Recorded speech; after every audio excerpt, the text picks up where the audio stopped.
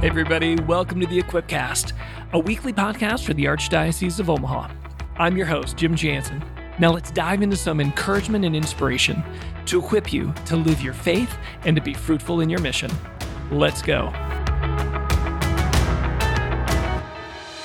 Hey everybody, welcome to the Equipcast Coach's Corner, where I break down important topics to equip you and your team for mission in your family, in your church, and in your ministry.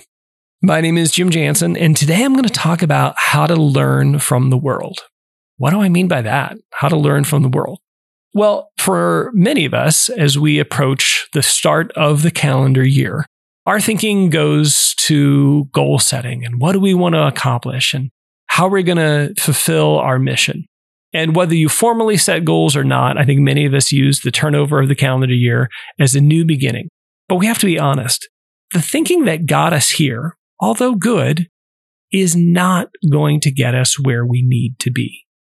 That all of us have to learn and grow if we're going to continue to improve, to give glory to God and our families and our churches and in our ministries. And so I want to introduce to you an extended metaphor by a guy named Origen, one of the early church fathers, but I'll credit Andy Dacre for finding it and pointing it out, on how can we learn from the world? How could, secular business, how can we take that wisdom and apply it to the kingdom of God for the glory of God? You see, the metaphor goes like this. When the Israelites were first leaving Egypt in the Exodus, they took the Egyptians gold and silver. God gave them favor in their eyes, and they plundered the Egyptians. And that gold and silver that they took, well, that could be used for good, or it could be used for ill. It's that same gold and silver that ends up being made into the Ark of the Covenant and all of the beautiful furnishings of the tabernacle for worshiping God in the desert. But it was also that same gold that was used to make the golden calf. So how do you take the good and leave the bad? Many of you probably have a pretty healthy instinct about this, that when you think about using business or secular resources, maybe scientific research from a particular discipline, you kind of know that, I can't take this undiscerningly. I have to be careful, right? Or as Origen said, if you're going to visit Egypt, just be careful that you don't come back with a golden calf. Many of us, whether we would use this language or not, recognize that there's sometimes hidden assumptions, philosophical positions assumed within secular leadership that, if undiscerned and not rejected, could actually cause more harm than good. So how do you sort out the good from the bad? Well, I want to talk about two things. One, how do you find the wisdom of the world in an effective, efficient manner? And then two, how do you discern and keep the good and get rid of the bad? All right, so how do you find the wisdom of the world? Well, most of us develop kind of a favorite niche, a favorite way we like to learn, and a favorite thing we like to learn. Maybe it's entertainment, maybe it's history, maybe it's business, sports, but many of us just gravitate to a particular place. And what I want to encourage you to do is to read and listen more broadly this year. Make sure that you're touching on history and business and sports and science. Try and go as wide as you can in disciplines that aren't necessarily familiar to you.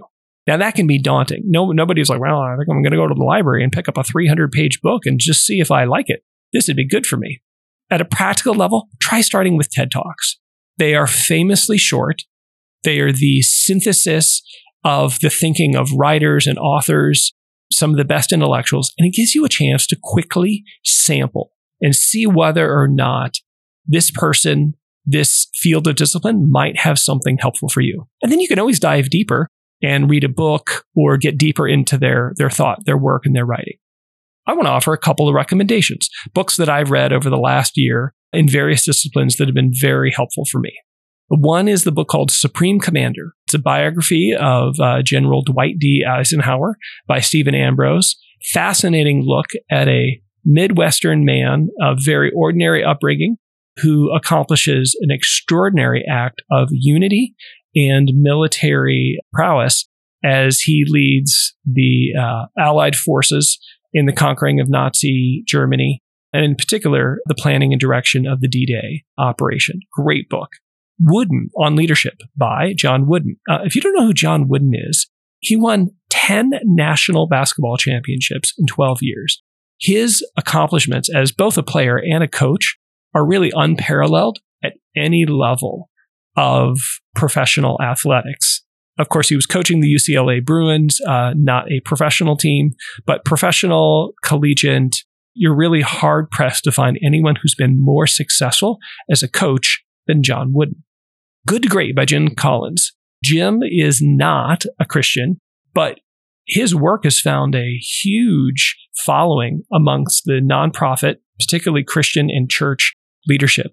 He does research into companies, uses research based off the information publicly available for publicly traded companies, stock exchange information, other information about CEOs and et cetera, does extensive research and then begins to categorize and say, what are the lessons for those, in this case, the book Good to Great, companies that started good and made the jump to greatness. It's a fascinating blend of history and research into what really makes organizations great. Another fun book, different discipline in the sciences, by Joseph Burgo, Why Do I Do That?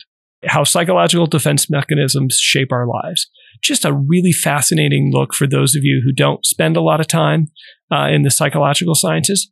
All of us are people. All of us have thoughts and emotions. And turns out maybe defense mechanisms too. Really great look at that discipline. But the big question is, how do you discern, right? How do you keep the good and lose the bad? I want to offer just a couple of things. Some key questions first. Does this work, the thoughts, the ideas that it presents, does it honor the dignity of the individual? Does it foster unity? Is it true? Is it kind? Is it helpful? Those are very basic but fundamental questions to ask as you approach the thoughts that you might find in the secular world. Remember, you have the Spirit of God. And if you are indeed a well-formed Catholic Christian person, you should have the ability, with help, to sort out the good from the bad. You want to know the hierarchy of truths and laws in the church, right? So the stories of Scripture should always have pride of place. Again, great book. I'd recommend The Real Story by Ted Sri and Curtis Martin, just as a great summary of the story of salvation presented to us in the Scriptures. You want to know the doctrines of the church. The Catechism is fantastic. Just as a quick, for instance, John Paul II said that the life-giving love of the Trinity is the key to understanding reality. So you want to know the truths of our faith, and you want to know them in hierarchy. Finally, you want to keep the mission of the church in mind, right? The salvation of souls is the supreme law of the church. We have lots of laws, and we cover every in and out of what it means to be a part of this organization that the Lord has established, both human and divine. But the fundamental mission of the church to evangelize, to make disciples, needs and can be a guiding compass for us to help us sort out what is true and good and helpful in the wisdom of the world. All right, so what are your thoughts? Respond back in the chat at equip.archomaha.org. I'd love to hear your recommendations of wisdom that you have found in secular or non-Christian sources. I'd love to hear more about how you sort out and discern and what you plan to learn this year. Let me pray for us.